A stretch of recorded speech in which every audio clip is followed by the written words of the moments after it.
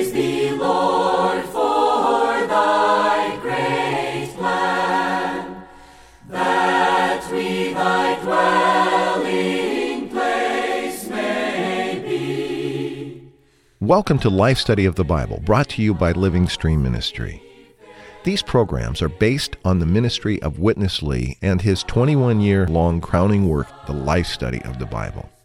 We'll include excerpts from his spoken ministry, which focuses on the enjoyment of Christ as the divine life as revealed in the Bible. We hope that through these studies you'll be brought into a deeper enjoyment of the Scriptures and of our dear and precious Lord Jesus. You can contact us by sending email to radio@lsm.org or reach us toll-free, 888-LIFE-STUDY. Now, let's join today's program. At the very heart of the Christian faith is the truth concerning the nature and essence of God Himself. The Bible very clearly reveals that our God is triune. It's from this truth that we derive the word Trinity, which means three-one. Our God is uniquely one, yet is eternally three. Over the centuries, various terms have been used in an attempt to describe these essential characteristics of God. The most common of these borrowed terms may be persons. We often hear the word persons used in reference to the three of the Godhead, God the Father, God the Son, who is Jesus Christ, and God the Spirit. Though this term does help us in some regard to understand one aspect of the Trinity, it's critical to keep in mind that the Bible itself never uses this term in such a context. And further, we should always use this term carefully when applied to God, because its over or incorrect use can lead us into the serious error of having three gods, either consciously or unconsciously. Ron Kangas is here to help us today. Ron, I'm glad you're able to join us again as we pick up the other half of the Divine Trinity here, don't we? I count it a blessing to be able to fellowship from the other aspect. I appreciated the opening word. It was very thoughtful and very clear.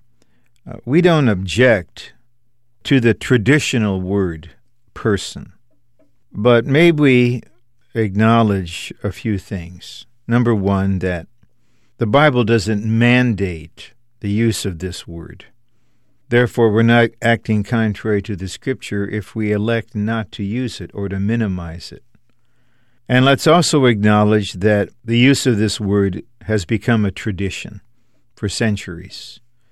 That doesn't mean it has no value. It simply means it's a tradition. And the other thing I would like to say is that for most modern people, the word person is not all that clear when applied to God.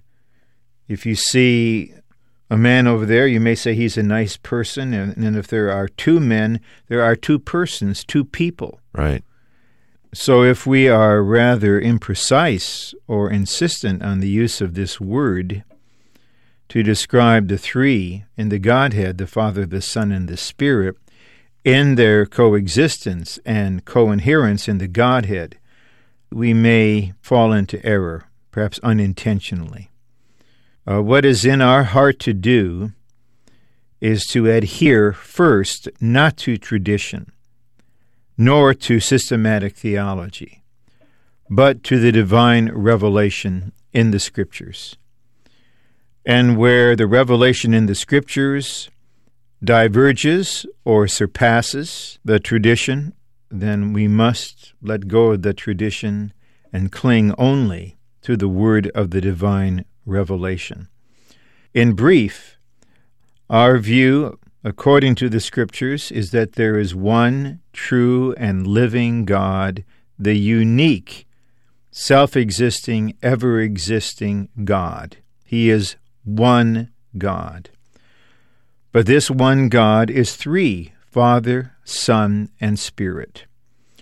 All three are God. All three are eternal. All three exist at the same time. Therefore, all three coexist, and furthermore, they co-inhere, they dwell in one another. Although there is, in reality and in revelation, a distinction among the Father, the Son, and the Spirit, there is no separation. This is the perspective from which our brother Witness Lee carried out his ministry, and in particular spoke these messages on 1 John that touch on the Divine Trinity. And this is also our perspective in this, what we may call follow-up fellowship or expanded fellowship. And this is our testimony concerning the truth. If you were with us in our last program, we saw some verses we'll touch again today that really draw the attention or the primary focus to the aspect of oneness as opposed to the aspect of the three. In other words, that these three in the Godhead are absolutely inseparable. And in some sense, there is a clear identification of the one with the other. And one of the verses that we used, and we'll bring it up again right now, is chapter 2, verse 23. Everyone who denies the Son does not have the Father either.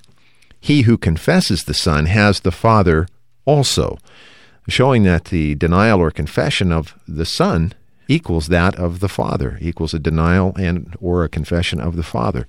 So again, this matter of no separation is really underscored in this verse. Today, however, the focus of the program, as you'll hear as Witness Lee begins to share, is definitely to confirm and reaffirm the distinction between the three on an eternal sense.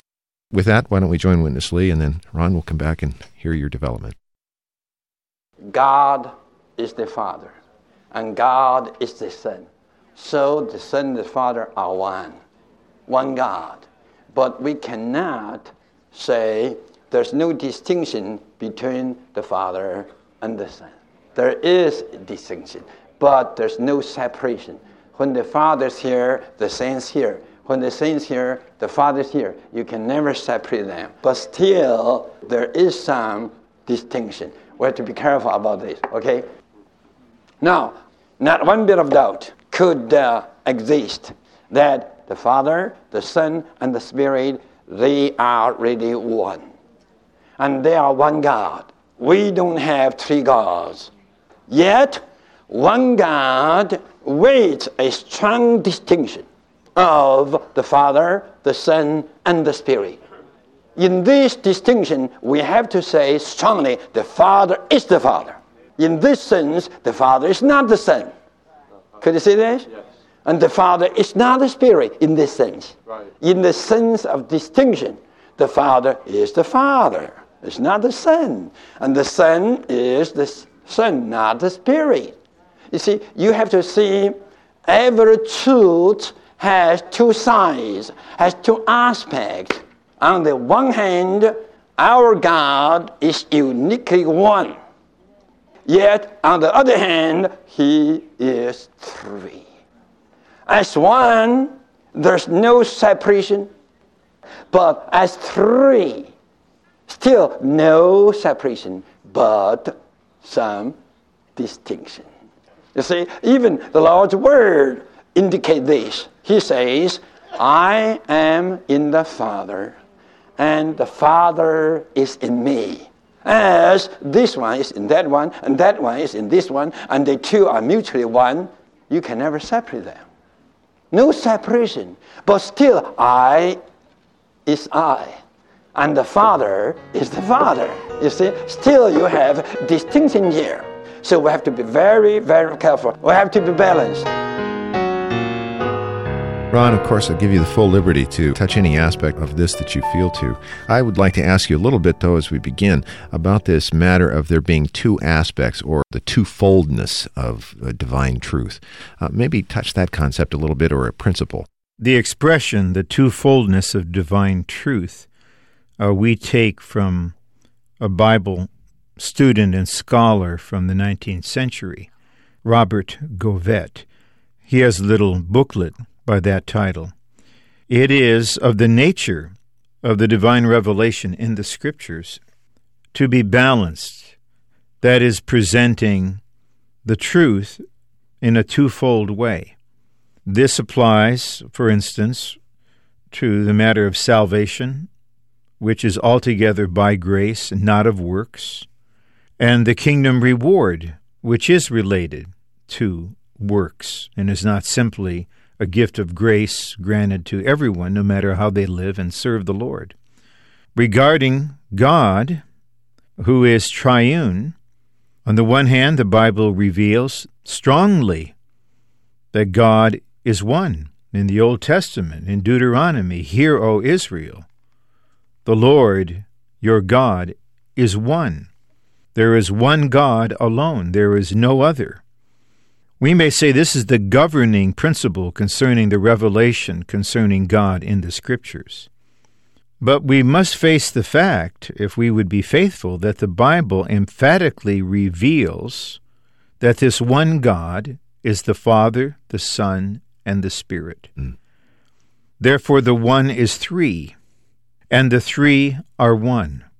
So we may say that God is 3-1 or that God is 1-3. What we are attempting to do is to be faithful and balanced in speaking of the divine revelation, which we must do with care, to show that there is a distinction among the Father, the Son, and the Spirit. If we do not uphold the distinction, we lose sight of the three. Right. There are not the three in the Godhead. We have one God, but we do not have the three properly understood. However, if we go on to speak of separation, as if the Father could be here without the Son, or the Son without the Spirit and the Father, that is serious because it violates the principle of the one. And you can't lightly speak of the Father, Son, and the Spirit being separate persons, then turn around and say they are the one God. It's much safer to uphold distinction. That preserves the three. Without separation, that preserves the one. Let's come back to now this use of the word person or persons in describing the aspect. And in a sense, it's useful. And in this ministry, at times we hear Witness Lee use this term, applying to the three of the Godhead. But there is the danger of the overuse, which we alluded to earlier. We're going to see more of that in this coming portion. So why don't we join Witness Lee for that fellowship? Griffith Thomas, this brother, I would say, you should consider him as the highest theologian ever produced in America. I might be too much, but anyhow, in one of his book, he said, our human language is inadequate. It is altogether inadequate to define the Trinity. Then he says, you may borrow words like substance. This kind of expression like substances, hypostasis, and persons are just borrowed temporarily. You shouldn't stress too much. If you stress three persons too far, you will press into a kind of tritheism, the teaching of three gods. We just can borrow some kind of expression to describe the triune God, but don't press too much. If you press too much, you will have three gods. In the same principle, when we say that the Father, the Spirit, and the Son all are one, don't press too much. You have to stay in the middle. You know, all the people teaching the Trinity, they try their best to use different kinds of illustrations. For instance, ice, water, and vapor. Here is a big piece of ice. When the weather becomes hotter, it melts into water. And then when the weather becomes hotter and hotter, the water becomes vapor, right? So you have ice, water, and vapor. In a sense, that's okay. But don't press it too far. If you press too far, there is a danger. You see, you cannot say when the Father came in the person of the Son, then there's no Father. Then when the Son becomes the Spirit, there's no Son. You see, this is too much. Yes, the Father, Son, and the Spirit all are one. Really so. But you cannot deny there's still the distinction of the three. Ron, I appreciate Witness Lee's presentation here. Good example of ice, water, and vapor. Again, useful to explore one of the aspects, but it's not complete, and it doesn't stand alone any more than the use of the word persons stands alone in a proper understanding of the Trinity, does it? That's right. The illustration is temporarily helpful in a limited way, but the use of illustrations fades in significance in relation to the use of the word person as a virtual litmus test of orthodoxy, where someone wanting to discern whether we are in the faith and not asking, do we believe what the Scriptures reveal? Asking, do you believe in the three persons in one God? No definition of person. As long as we would sign on to that, then we're orthodox. I would submit this is risky, to adopt theological shorthand and to impose that on the believers and saying, do you or do you not subscribe to this formulaic presentation of the truth concerning the divine Trinity? If you do, we accept you as a brother. If you don't, we reject you. It doesn't matter how you express your faith, what you believe in the Word. This, I believe, it's not worthy of life in the body of Christ. It is not the way to determine whether someone is holding to the faith once for all delivered. Yeah. We may use that term in our theological discourse, but to insist on its use and to judge others for not using it, I feel is not only uncharitable, it is really contrary to the Christian life as revealed in the New Testament.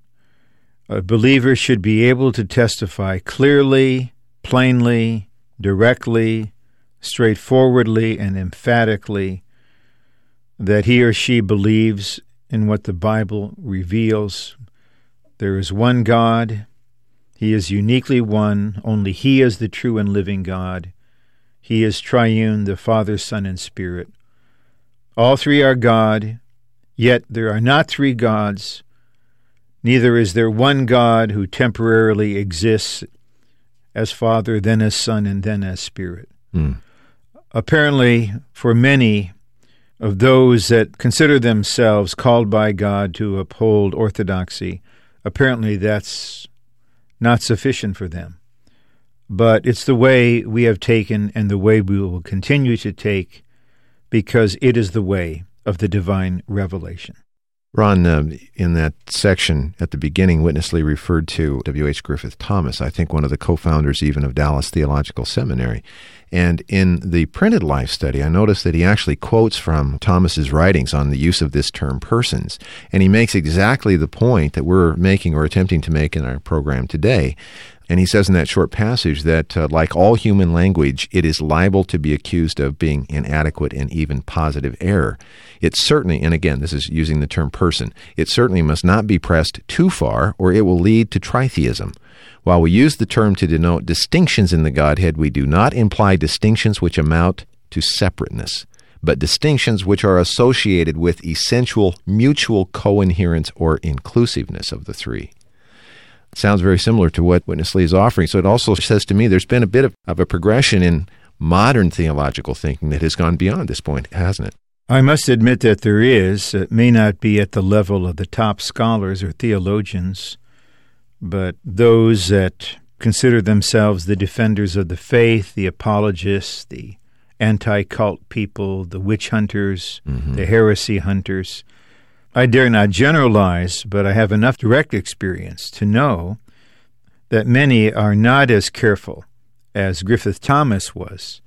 They're quite comfortable with using the word without much definition, without much caution. We appreciate both the spirit and the substance of Griffith Thomas's writing on this point. It's okay to use the word. We have to use some kind of human language to convey the truth. But let us please recognize the inherent limitation of terms such as person and not press them too far.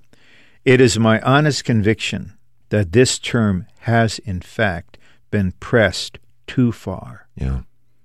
Too far, and has created unnecessary misunderstanding and strife among genuine children of God. Ron, time won't allow us today to go back to Witness Lee for our third segment, but I think the point that we were going to hear is still, we can touch it in a couple of minutes in a brief way. Back to chapter 2 of 1 John, that passage 24 to 27. John makes an interesting point here. It says, "As for you, that which you heard from the beginning, let it abide in you.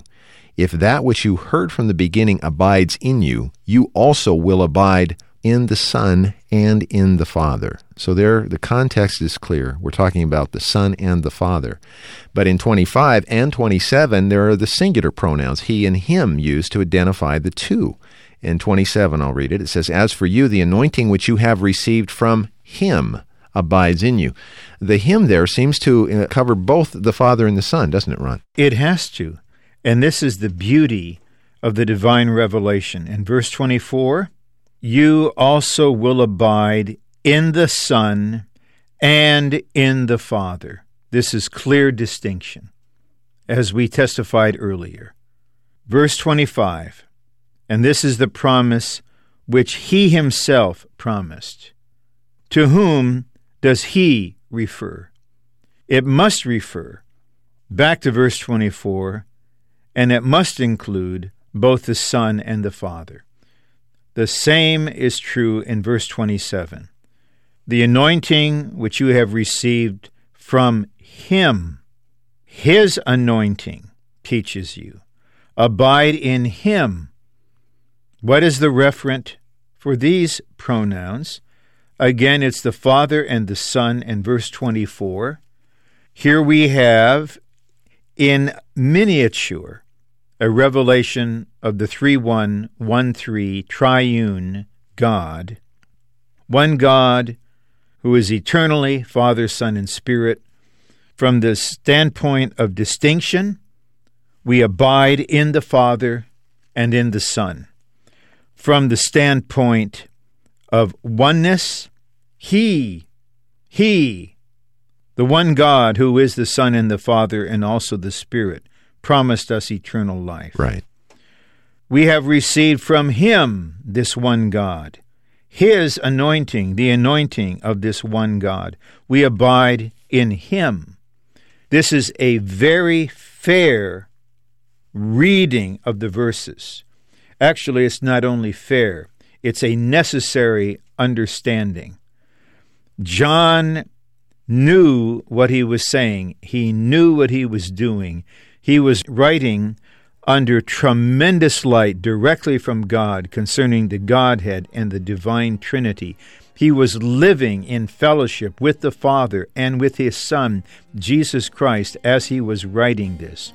He knew God inwardly. He knew God by revelation, and that is why he could write in this simple yet mysterious way, on the one hand speaking of abiding in the Son and in the Father, distinction. On the other hand, saying he himself promised oneness. This, once again, is the revelation of the triune God in its balanced, complete way. A revelation, by the way, given not for theological speculation, but for spiritual experience in the divine life, which experience and which life build up the body of Christ as the goal of the operation of the triune God in God's economy.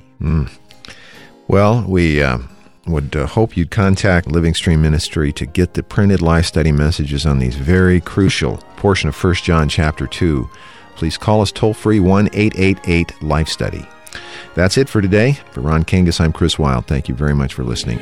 Lord, we give ourselves to Thee. Receive us into Thy wise hands. Thank you for listening to Life Study of the Bible with Witness Lee, brought to you by Living Stream Ministry. The focus of Living Stream is the works of Watchman Nee and Witness Lee, two co-laborers with the Lord in China in the first half of the 20th century. After World War II, Witness Lee brought this ministry first to Taiwan, then later to North America, and eventually to the entire world. For more than 20 years, he spoke these life study messages, unveiling how each book of the Bible shows God's eternal plan. God, through Christ, wants to dispense his life and nature into redeemed man, so that man would become God's expression, enlargement, counterpart, and habitation. These studies go far beyond mere doctrine and unveil a personal, practical, and experiential Christ. In these short 26-minute programs, we summarize and condense Witness Lee's rich speaking. But to enjoy all the riches in these messages, we hope you'll visit our website at lifestudy.com. There you can read all of the Life Study messages absolutely free of charge. You can even create your own Life Study reading schedule or download more Life Study audio programs just like this one, and all at no cost. Again, the website, lifestudy.com. Thanks for listening.